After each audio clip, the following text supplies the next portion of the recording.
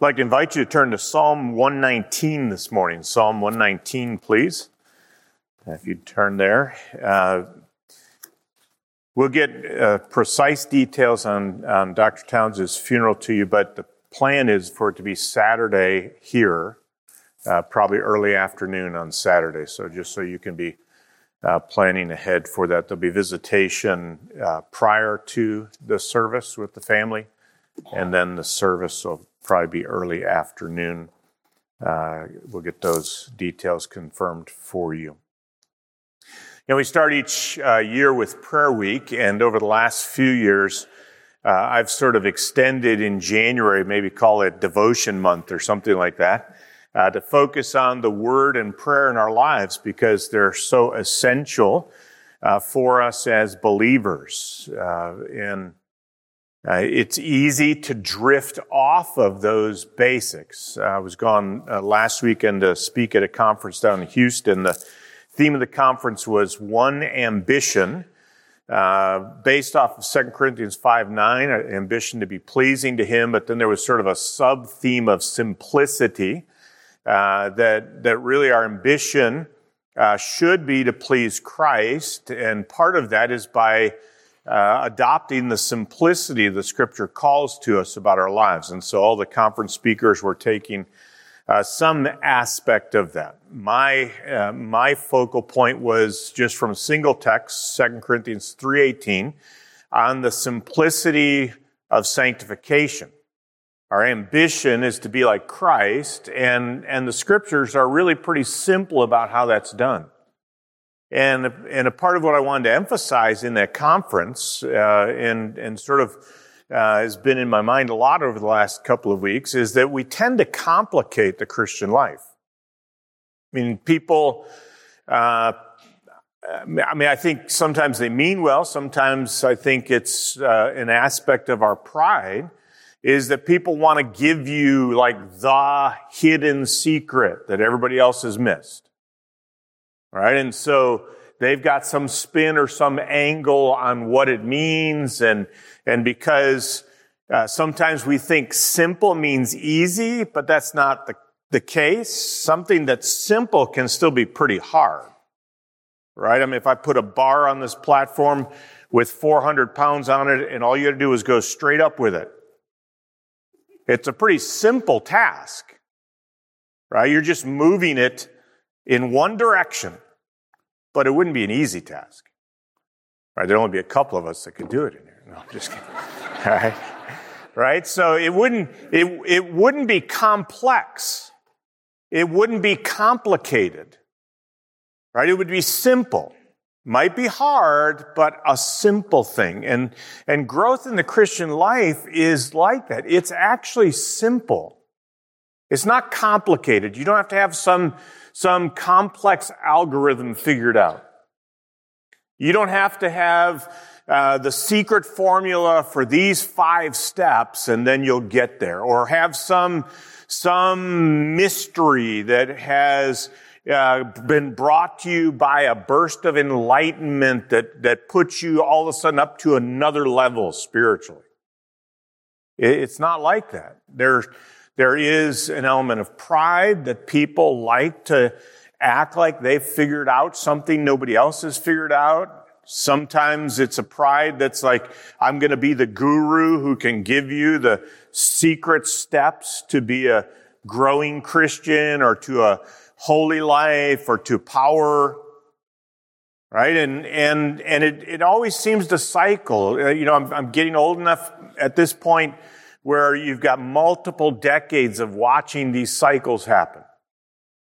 Right? And one of the cycles that comes is people all of a sudden dipping back into the medieval mystics and taking us on these rides of really sort of weird things and recommending to us things written by people tucked away in monasteries somewhere who figured out what it meant to be spiritual.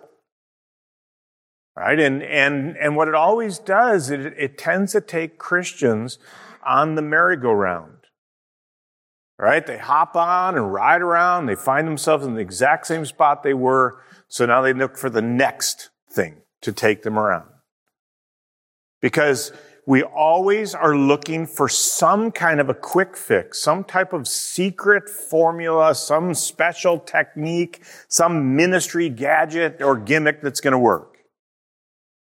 And it has never been that way. Right? That's just not the way God doesn't play games with us. He actually has given us a pretty straightforward, simple reality about how we grow in Christ. And it's deposited all through the Word. In the book of Psalms, there's a subset of Psalms called the Wisdom Psalms that teach us how to live a life of wisdom. The longest of those, it's not surprising, since it's the longest psalm of all, is Psalm 119. And the focal point of that is God's Word. That it's the Word of God that produces a life of wisdom. And in this particular section of the psalm we're going to look at, it's pretty clear what it's about because the writer sort of tips us right off. All right, so let's read beginning in verse 9 and go to verse 16 this morning. How can a young man keep his way pure? By keeping it according to your word. With all my heart I have sought you. Do not let me wander from your commandments. Your word I have treasured in my heart, that I may not sin against you. Blessed are you, O Lord. Teach me your statutes. With my lips I have told all the ordinances of your mouth. I have rejoiced in the way of your testimonies as much as in all riches. I will meditate on your precepts and regard your ways. I shall delight in your statutes. I shall not forget your word. You're probably familiar with the fact that Psalm 119 has sections of 8 verses that all begin with a letter of the Hebrew alphabet. So this is the second one. That's why some of your translations have the word Beth or Beth, because that's the second letter of the Hebrew alphabet. And that means every verse in this section begins with that letter. So it's a fascinating poem, an acrostic that's designed to teach us the centrality of the word, probably set up this way for ease of memory and for them being able to do what this psalm talks about, to hide it in their hearts so that it would control them. Verse 9 really sort of sets the topic by this question: how can a young man keep his way pure? And I don't think there's actually a second verse, how can an old man, and a third verse, how can a young woman, and how can an old woman. I know there are none of those here, but the reality of it is, okay, it's simply the psalmist describing how his life can be pure. And the answer at the end of verse 9 is by keeping it according to your word. So if I took the question and answer and just turned it into a statement, it would be something like this: God's word is the path to a pure life. How can a young man keep his way pure? By keeping it according to your word. So God's word is the path to a pure life. If we want to have a life that reflects the character of God, then it is through the word that will take place. You can see the obvious emphasis on it because every verse uses some synonym of God's word. Look at verse 9 is the word word. Verse 10, commandments. Verse 11, your word. Verse 12, statutes. Verse 13, ordinances. 14, testimonies. 15, precepts. 16 has your statutes and word. So those are all ways in which God's word, or names or labels or descriptions of God's word, and because of the richness of God's word, the diversity of the kind of information that is in God's word, right? We have statutes or guidelines, commands, we have precepts, we have teaching, instruction. The vast treasure of God's word is the key to living the life that God desires for us. So I want us to just walk through, think about the text so we understand it, and then encourage us to apply it to our lives. The foundational thing we have to see in this, though, is that there must be a commitment to the Lord if the Word is going to do this work. Notice in verse 10, he says, "With all my heart I have sought you. Do not let me wander from your commandments." So the heart that is below the seeking of God's Word is a heart of commitment to the Lord. The positive side of it is to cultivate a growing relationship and closeness to Him. Look at the language in verse 10. "With all my heart I have sought you." Okay, it's active. I've sought you. All right, so the psalmist is expressing his heart about the fact that he was active in seeking the Lord. It wasn't a passivity. It wasn't something that just sort of happened to him as he was floating along the Israelite pathways, but that he was seeking God, seeking the Lord. He was pursuing Him. And notice the words at the beginning of the verse, "With all my heart I have sought you." So there is a kind of devotedness to it. You know this, the heart biblically is larger a concept than in our day. Ours tends to be more the emotional side of it. But the reality in the Scriptures, the heart is the center of the human personality. It's the control center. It is where we think, right? As a man thinks in his heart, so is he. We can resolve or purpose. Daniel purposed in his heart not to defile himself, so the heart isn't just subject to winds that blow it around or emotions that carry it. It actually can resolve, right? It has the capacity to choose. Right? It can be used as a synonym of the conscience. David, when he snuck into the cave with Saul and cut off a part of his garment, it says his heart smote him. That is, he was under conviction because of what he had done. Right? So the heart is the center of our lives. And here the psalmist is saying, with all of that, I've sought you. Right? He was totally in. He was fully committed to seeking the Lord. His heart was turned after God. And that's why the Word will work in this way. But also don't miss the last word of that first sentence in verse 10. "With all my heart I have sought you." You. All right, I think sometimes we can overplay this, but I think we can also underplay it. Right? You recognize this morning, right, that there are people who know the content of the Bible better than most of the people in this room. Right? There are men who are parked in liberal divinity schools who have spent their entire lives studying the content of Scripture.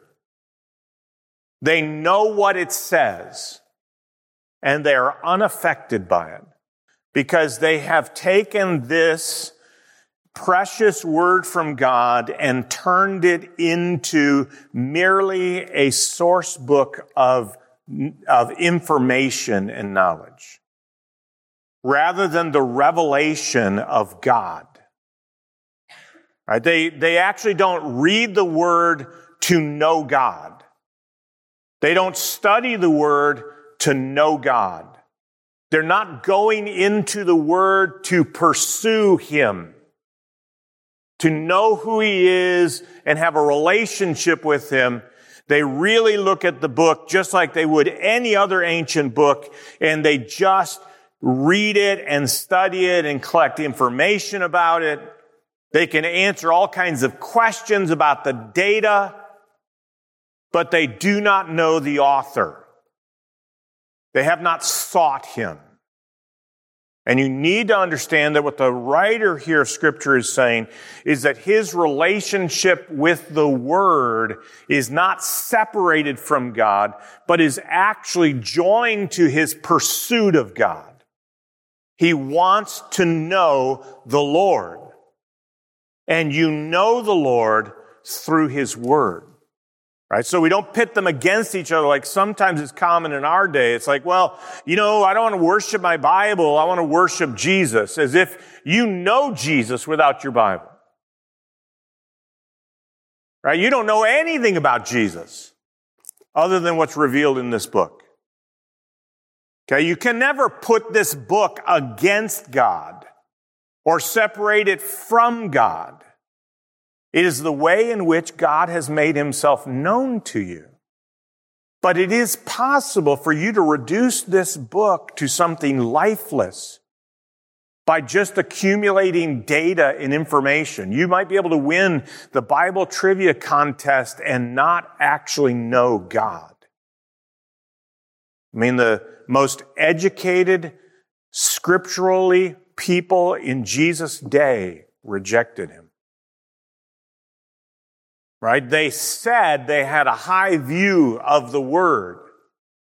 And Jesus had to stop and say, listen, you search the Scriptures, you search them because they speak of me.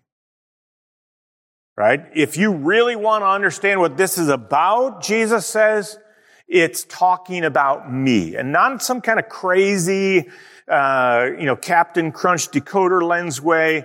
It's as simple, right? As simple as what Jesus does in that book of John. Right? John chapter 1. Who created everything? The Word. You know who the Word is? Jesus. In John chapter 12, Isaiah saw the Lord's glory in Isaiah chapter 6. You know what John 12 tells us? He was seeing the Son of God. Right? What God revealed of Himself in Isaiah chapter 6, John chapter 12 says, was the Son of God. So you read Isaiah 6, there's Jesus. When John is writing and Jesus is talking to the religious leaders and Jesus says, Abraham rejoiced to see my day. And they said, you're not even 50 years old. How could Abraham have seen it? He said, before Abraham was, I am. What Jesus is saying there is, the one Abraham worshiped was me. I am the God of the Old Testament. Right? And Jesus could say, if you've seen me, you've seen the Father. Right? So when we go to the Word, we're not going to the Word like some separated study apart from God. We're not going to the Word as if it's just a book of information, a set of rules for us to live by. All of those things are true, but they're wrapped up in our relationship with God. We're seeking God. With my whole heart, I have sought you. That's got to be the commitment in our lives. Because if not, look at the danger in verse 11.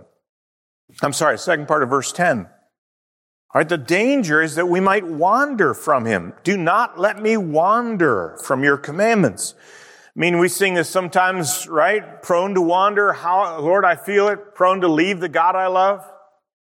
Take my heart and seal it, right? Because the reality of it is, in a world full of temptation and distraction and a heart that is not yet perfect, we still struggle with the flesh. It is easy for us to take our eye off the path. It's easy to get distracted by something off to the side. And you know what happens when we start to turn our gaze away, right? Every wife in here knows, because she's yelled at her husband 1,000,000 times. Get back on the road, right? Because you're looking around and all of a sudden the car starts to follow where you're looking. That happens in our heart too. We all of a sudden start to look. We start to think about. We start to get drawn away from the pathway. And unless we're actively attentive to keep our eyes focused where they're supposed to be and keep our heart yielded to God. The Word is the compass that will keep us on that path, but we're prone to wander. Right? So, I mean, I imagine that's not a news flash. Right? And honestly, that's why at the beginning of the year, I tend to focus on these things, because I think we can start to get cluttered. We can start to get distracted. We can start to just sort of take for granted certain spiritual things. And before long, we're not giving them the attention and focus. And we find ourselves drifting off path. And here's the sinister way in which the devil works through that. Right? Once we start to find ourselves drifting off path, we foolishly tend to go, well, all right, maybe some other time I'll straighten it out. Like as if I woke up one time, years ago, I was driving. A friend and I were driving from LA to Detroit. We left on Wednesday afternoon and pulled into my parents' house on Friday evening. So we were hauling. And we were upset because we were supposed to be on a 6-week trip, and a week and a half into it, he got homesick for his girlfriend and said, "Take me to the airport." And I said, "Call a cab." I'm not going to do that. So we drove from LA to Detroit and never talked to each other, really. He would sleep, I'd drive, he'd sleep. And finally, in the middle of Missouri, in the middle of the night, I woke up going off the road. Now, what do you think I did? Right after I had the heart attack, I got back on the road. I didn't go, well, I'm going off the road, I may as well just stick with it. Right? Nobody would do that. Except for spiritual things. I got off the path. I may as well just ride it out for a while. No, the minute you realize you're off the road, you should run back to the road. Right? The minute you start to drift, you should awaken. Right? And just so you know, so I pulled into the next gas station and I slept on the ground because we had a very small car and it was my turn to sleep on the ground. And because I wasn't going to kill us because I couldn't drive. Right? But the reality of it is, spiritually, too often, we start to wander and then we just go, well, here I go again. I may as well just wander. When in fact, the moment we became aware of the fact that we were drifting, we should have awakened to it and said, I need to get back on the road, because the only way I will keep my path pure is if I keep following God's word. Right? I cannot afford to drift. So the psalmist is saying, listen, Lord, please do not let me wander. I hope that's a prayer of your heart regularly. Lord, please don't let me wander from your commandments. Keep me sensitive. Right? The change in the surface awakened me to the fact that I was going off the road. Spiritually, what we ought to want to have is a bunch of those bumper strips on the sides of our lives. So if we start to drift out of the lane, it'll wake us back up. Right? We should be praying for God to put good guardrails there, to put good bumpers to keep us from going off so that we can stay on the path that God wants us to stay on. And really at the heart of this commitment has to be a commitment to God. I sought you. I sought you. And let me just say this, because obviously this is written inside the context of God's covenant people, Israel. It's being written by someone who has a relationship with God of faith. because it's always been by faith. God had made promises to his people, and this writer had believed those promises, so he was, in fact, in a right relationship with the true and living God because God had provided for him. So everything I'm saying here this morning presupposes that context. If you're here this morning and you have never come to put your trust in Jesus Christ, right? Maybe you come to church because you know some things in your life have to change. I mean, that's not an uncommon thing. When we're hitting the rumble strips on the side of our lives, we start to look for answers, and sometimes people start to look for those answers in church. And that's good as long as that church doesn't tell you that the answer is in church. Because the answer isn't in a church. It's in a Savior. It's in the God who made you, who has the right to call the shots in your life, but you, like I, have rebelled against him and turned away and said, no, we want to be king. We want to do our own thing. And the Bible describes that as sin, and the consequences of that is to put ourselves in rebellion against God and therefore to come under his judgment. And a part of the things you experience in life, which evidence to you that something's not right, is precisely the kindness of God to bring you to repentance, to show you that life cannot be lived properly apart from him. That he is the one who understands everything, has given us the wisdom we need to live, but it comes to us when we are willing to humble ourselves before him.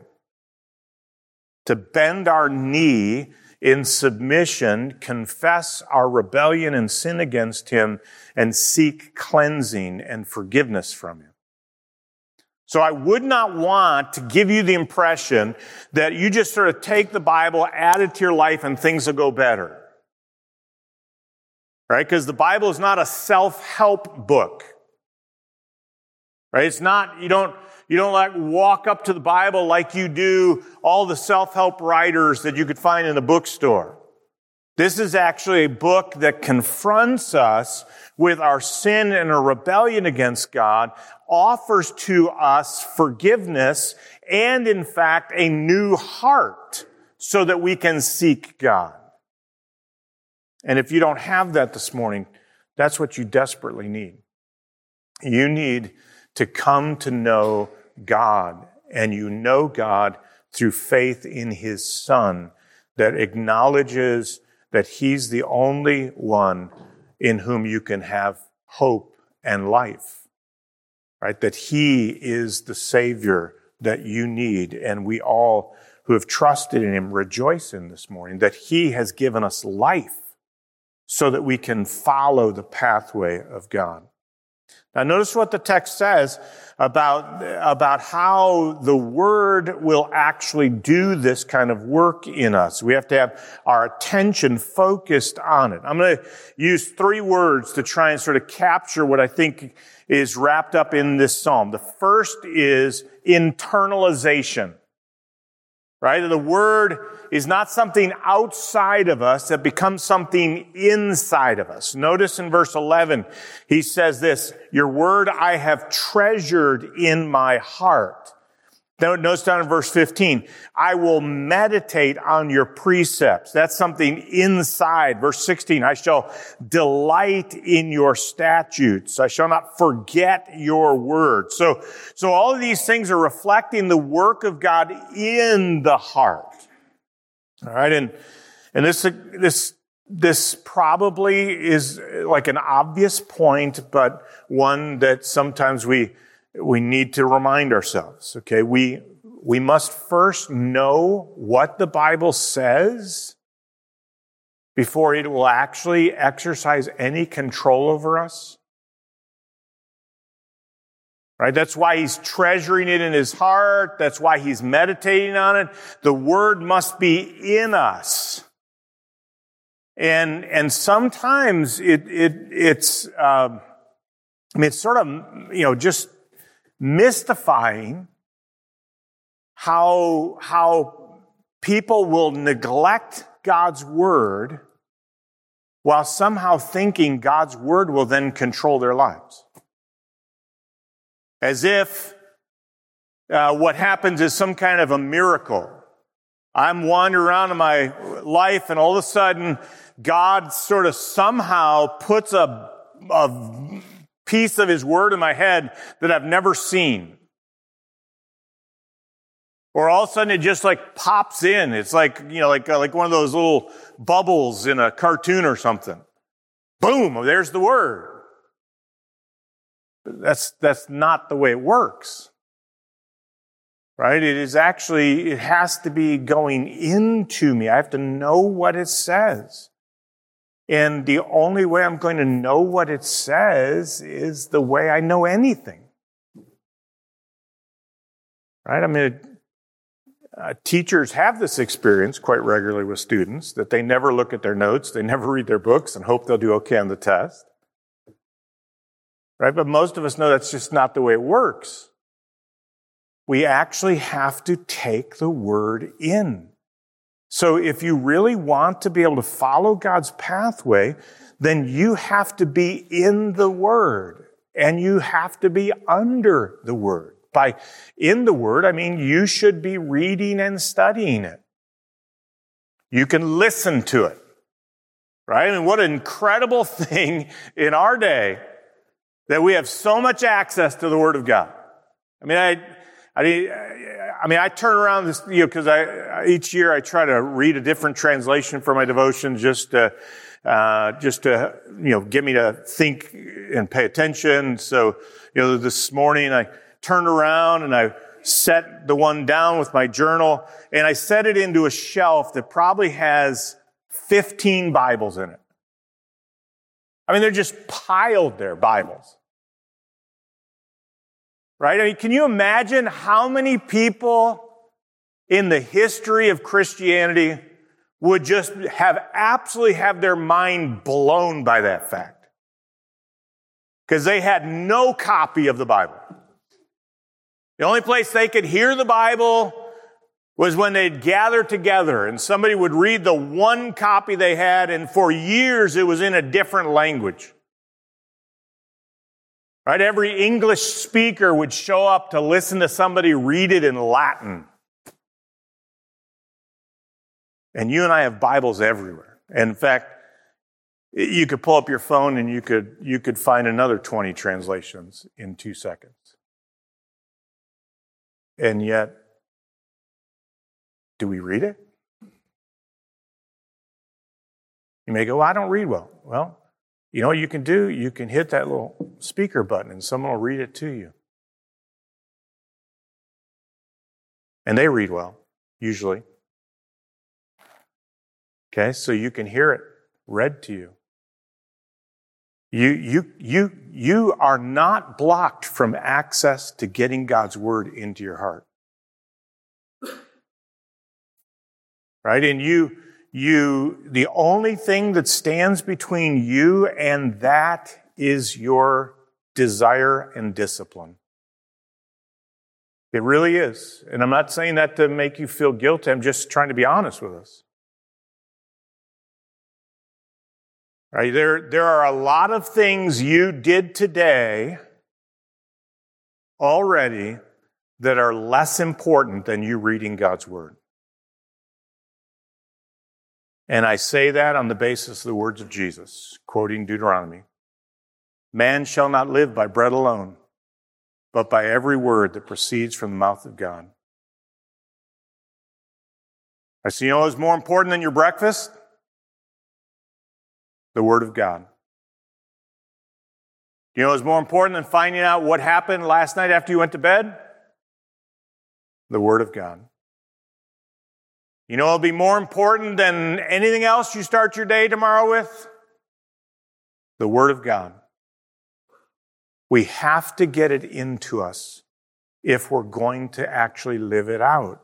And God's given us an incredible privilege to be under the teaching of Word. There's lots of bad teaching, but there's lots of good teaching. Right? It's piled up. I mean, there's just such an avalanche of opportunity for you to be taught God's Word and to weave that into the fabric of your life so that you know what God says and you understand it. And we need to read it better than sometimes we've been taught to read it. And that's why I think sometimes people are getting frustrated about it. I hope this isn't the case in your heart, but sometimes people have been taught to read the Bible in a way that's very different than anything else we read. I mean, nobody probably anybody pick up a newspaper this morning? I just started to say, you didn't pick up the newspaper, right? But does anybody pick up newspapers anymore, right? You did not click on that article about the news this morning and go, I'm going to start reading in the first paragraph and I'm going to read until I get a blessing. I'm going to read until something pops out at me. Oh, hey, there's a cool word. I'm going to think about that word now.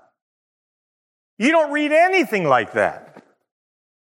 Why would you read your Bible like that? When did the Bible become some kind of sanctified Ouija board that we read it and then get a hidden message from it?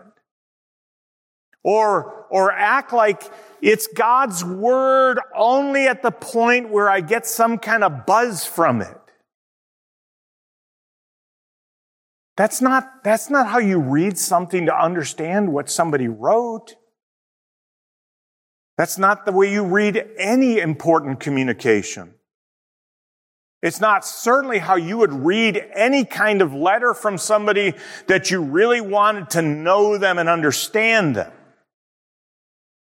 You would read it and read it like it was written. And sometimes that means we're going to read it and it's not going to send warm chills down our spine. Right? Sometimes you're going to have to stop and think. So what was the point of all this? Because God had a point. I mean, he wasn't in heaven going, I'm going to write something that they'll just never be able to figure out what it's for. It's going to be like a jumbled message and they'll spend all their time trying to figure it out, but it just doesn't mean anything. That's not the way God communicated. Right? And a part of it is we've got to just recognize that reading the Bible to understand what God has said to us is actually a valuable process all in its own. And sometimes the earlier on we are in that process, maybe it might be a little more difficult because you don't know the whole thing, right? I mean, just the other day I'm reading in Exodus about God telling Moses that whenever we do a census, you have to give an offering tied to it. If not, there will be a plague. And all of a sudden I'm going, yeah, that explains a lot about what happened to David. Because David did a census without any offering, and God sent a plague. You know what David was doing? He was violating the law of God. And they all knew that, so when we read that in Samuel, and all of a sudden God hits them with this plague, you're like, why is God doing this? Well, it's because a little earlier in the book, he told you. Right? So sometimes it takes a lot of time reading and appreciating and seeing how it fits together. And the more you start to see how it fits together, the more it stabilizes and strengthens and builds the fabric into your life. Right? At this point, at this point in your Christian life, you shouldn't be reading the Bible like you don't know the Lord.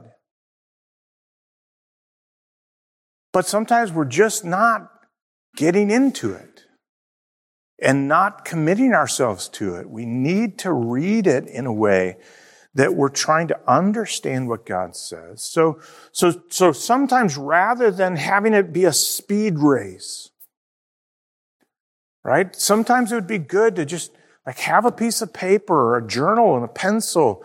And when you finish reading a section, just stop and go, so what was the big truth here?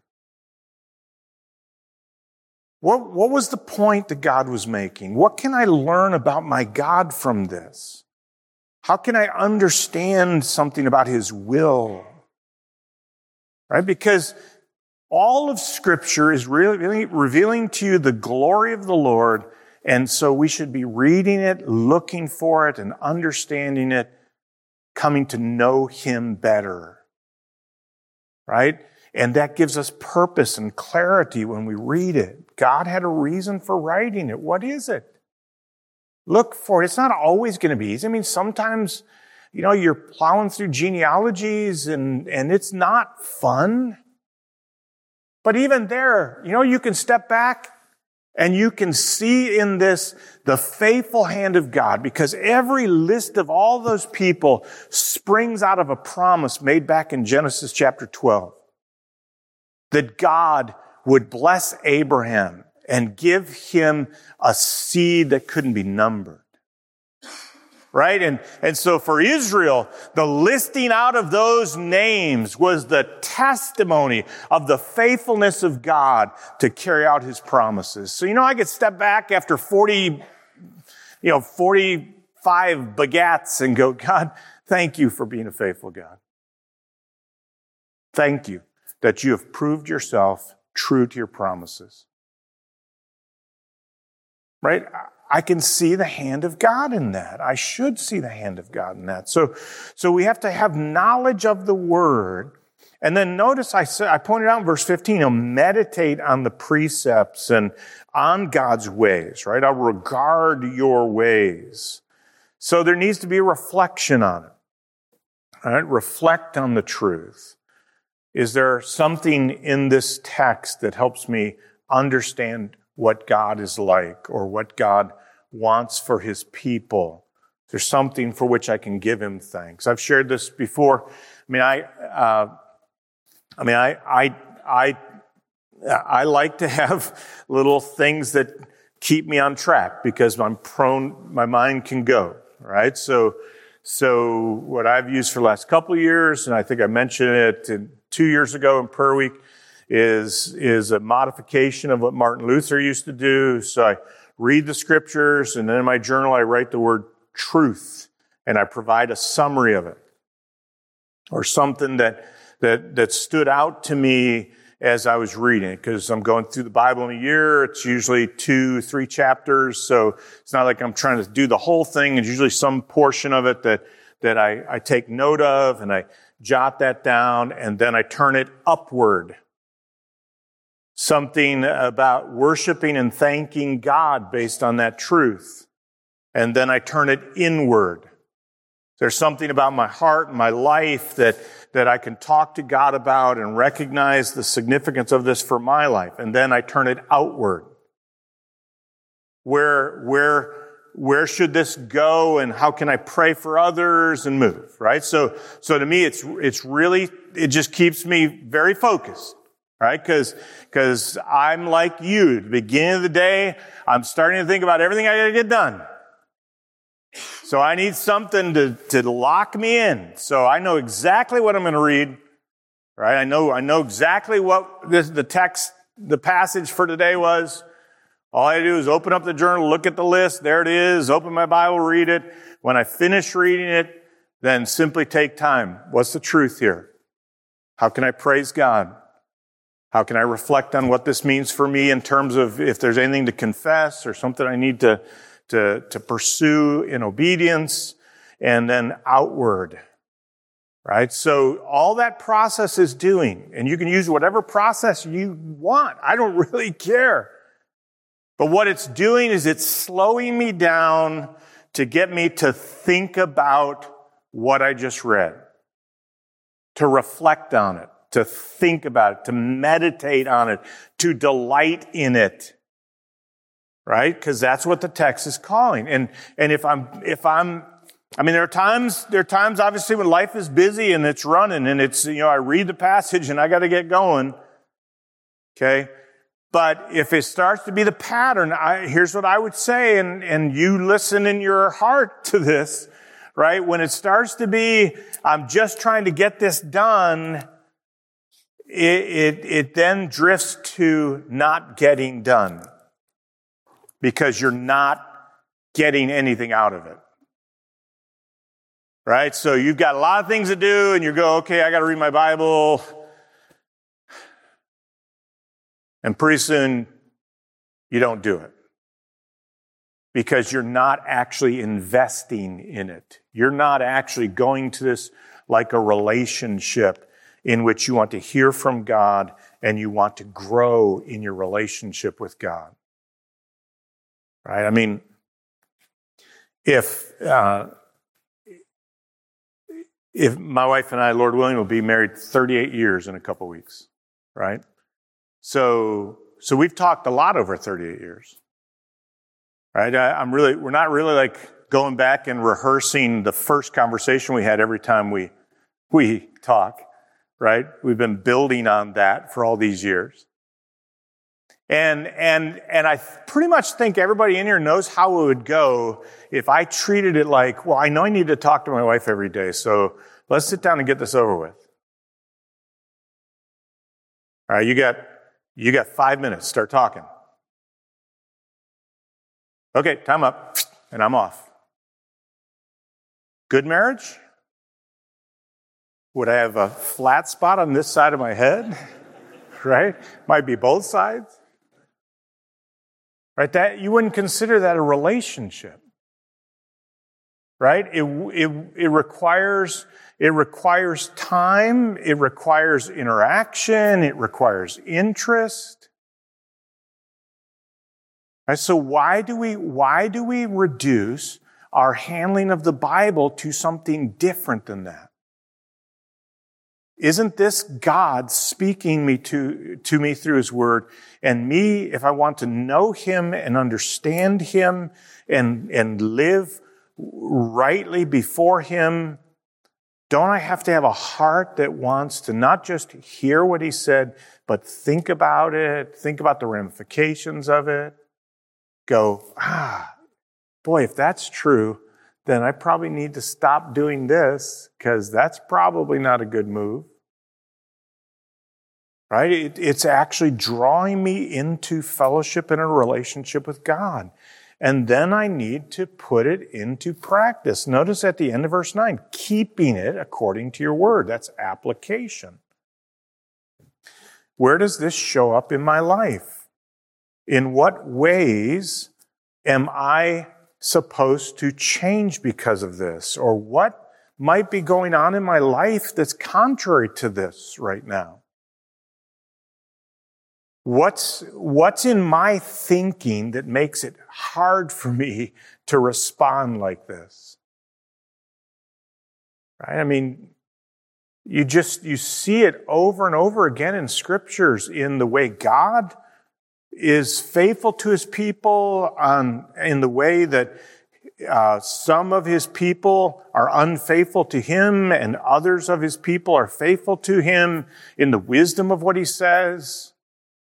There's all kinds of things that are at work in our hearts to show us what we need to think and believe and to confront the things that we are thinking wrongly.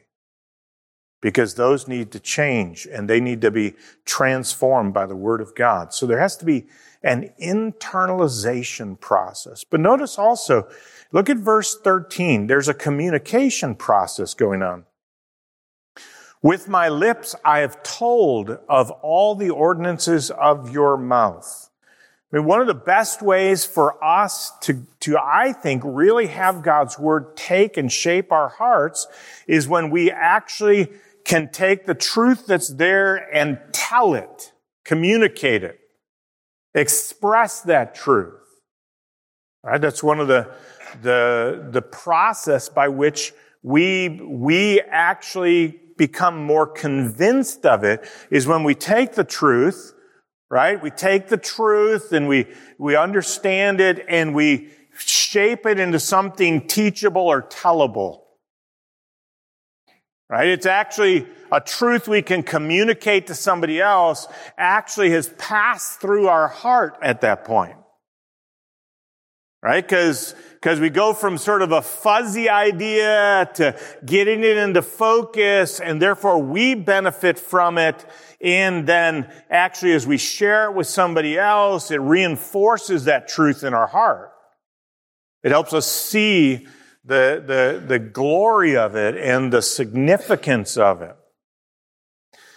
And you know, you don't have to have a formal slot to do that, right? Again, we live in an incredible day, right?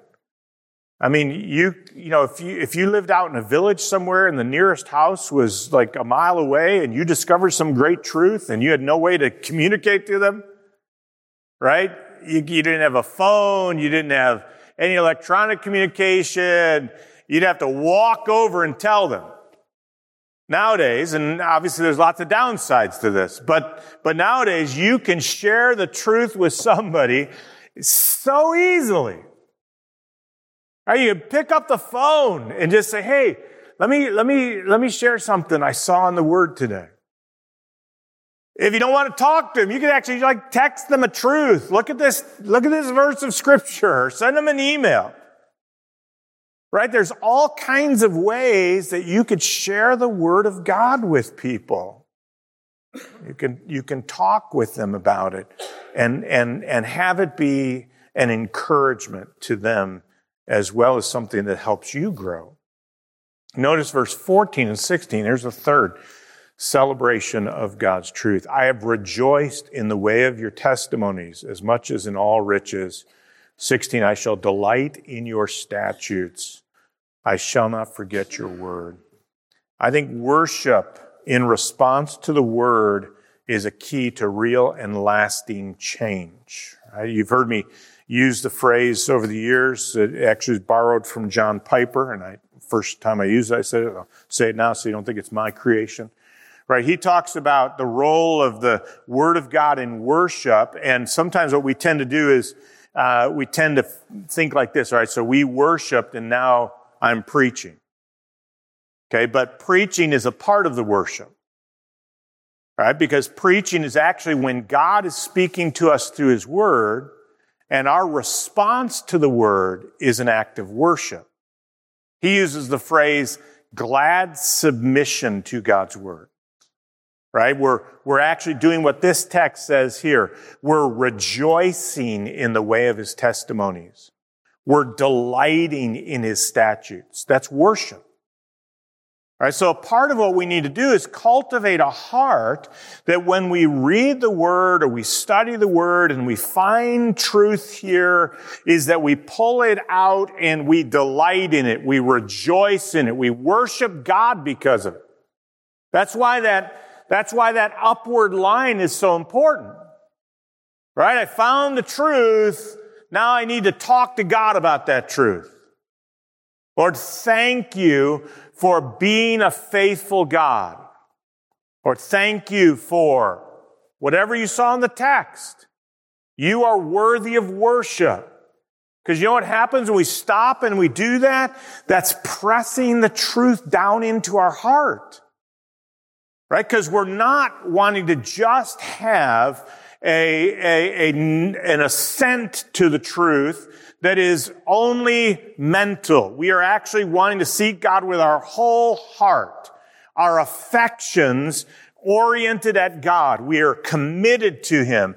And that means there has to be some delight and rejoicing in the truth. We're all different, right? Some of us are just absolutely thrilled with rejoicing and barely move a face muscle. Right? We're quiet or we're different. Like, that's fine. But there still needs to be some disposition of your heart that rejoices in this. This is the Word of God. The Maker of heaven and earth has spoken to me through His Word. He's given me the answers I need, the strength I need, the hope I need. It gives encouragement. How can I receive that without joy? Right? I have to delight and rejoice over what God's done, and it should cause that in my heart. So we speak of those wisdoms. And I'm gonna take a quick sideline here, all right? And I know that when I do this kind of thing, could be the kind of thing that I'm not going to answer all your questions, or I may just make you mad. So get ready, all right? But I seriously wonder if the dominance in our lives of and I'm going to just use contemporary Christian music because that's most of the stuff that's being recorded and played, right? If that's actually causing us to have a lack of joy over the written word,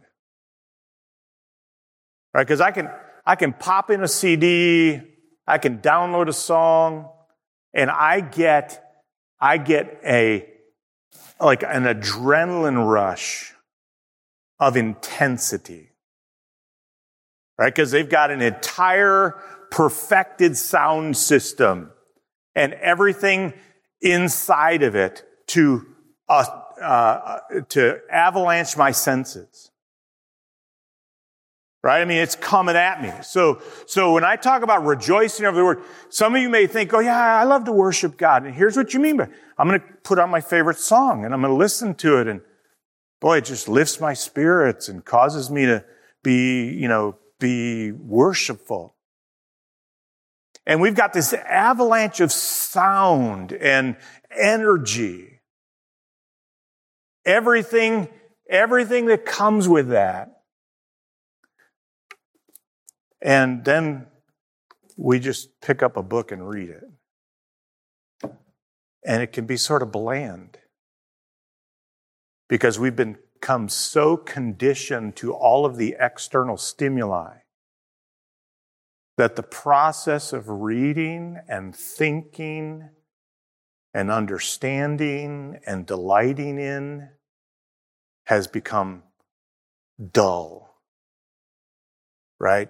Because we've gotten ourselves addicted to the kind of infusion that comes from it, right? And so here's what I'd say is test yourself.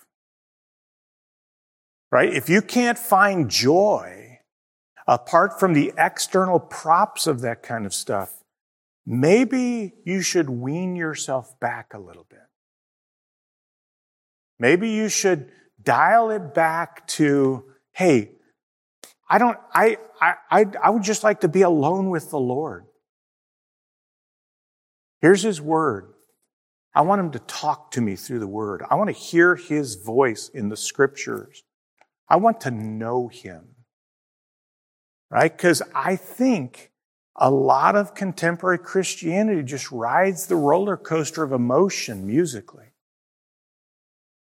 I mean, you can have massive gatherings of Christians caught up in some kind of ecstatic moment of worship powered by bands that is not changing lives. They're not actually living a more holy and godly life. If you chart up the lifestyles, they're not much different. Right? They actually have the same kinds of things happening among those who don't know the Lord. And I would suggest to you that should cause us to scratch our heads and go, why is that? Shouldn't we be changed?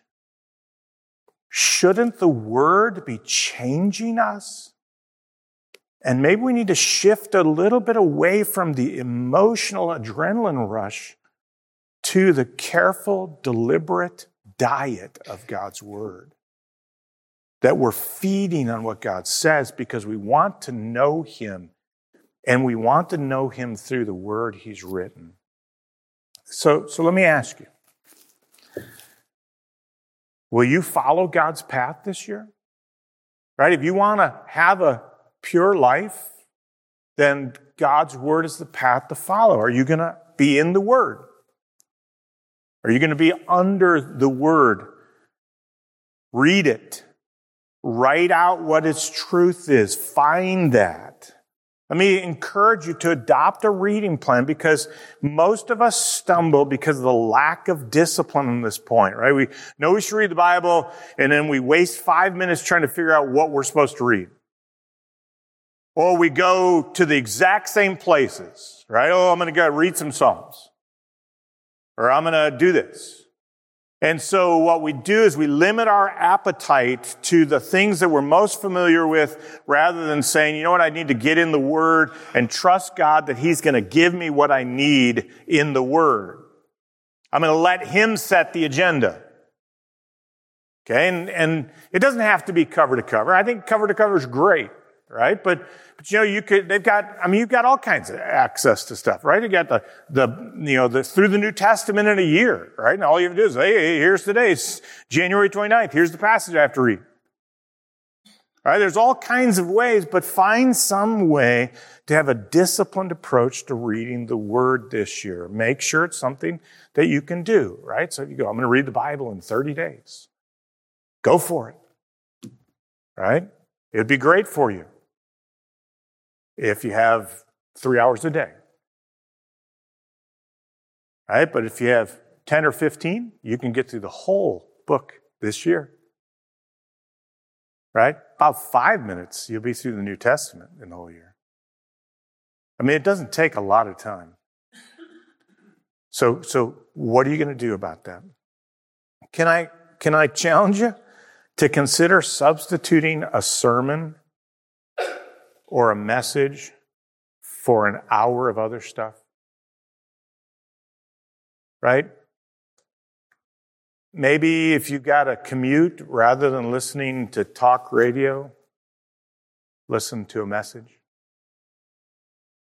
Right? Or if you're working out, exercising, or doing work that you can have something going on in the background of your brain, why not put a message in there? Right? Why not have someone teaching you God's Word? Right? Just capture that time. Right? There's lots of ways to do it, but I mean, it's not really intended to be self-promotion, but I mean, we got like 20 years of sermons out of Sermon Audio. If you wanted to listen to sermons on prayer, one a week for the year, you could do it just on our website. Go to Sermon Audio, go to January. I've been preaching sermons on prayer and the Word for over 20 years that are there. You can just go first 2 Sundays of every year. You can search 2021, January. There they are. Right? So I mean, it's not hard. Or you can find some better ones out there. Right? But the reality is, just get your heart being pounded by the truth of God's Word. Trust me, you can't listen to it too much.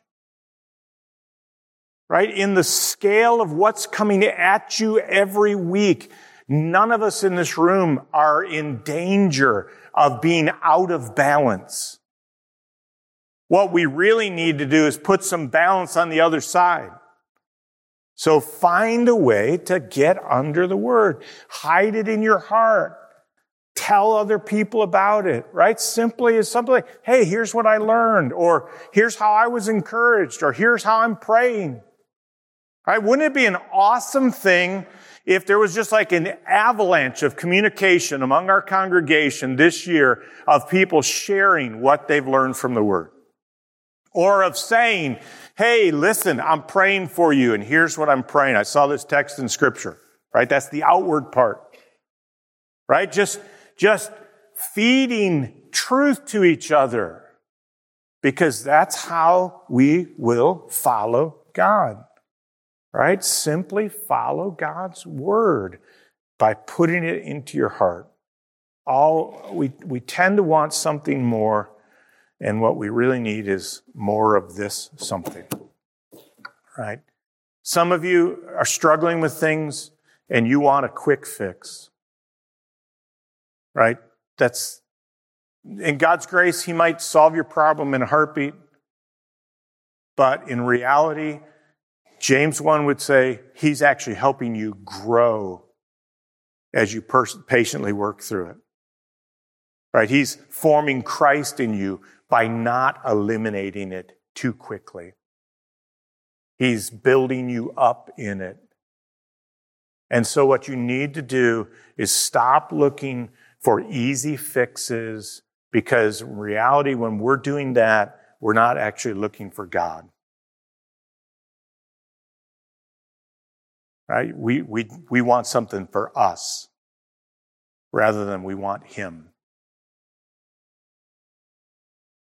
If I have a couple come into my office with marriage issues and the husband is trying to get me to fix the wife and the wife's trying to get me to fix the husband, I know it's going to be a long, long, long and unproductive process, because they are looking for a solution with the same selfishness that got them into the problem.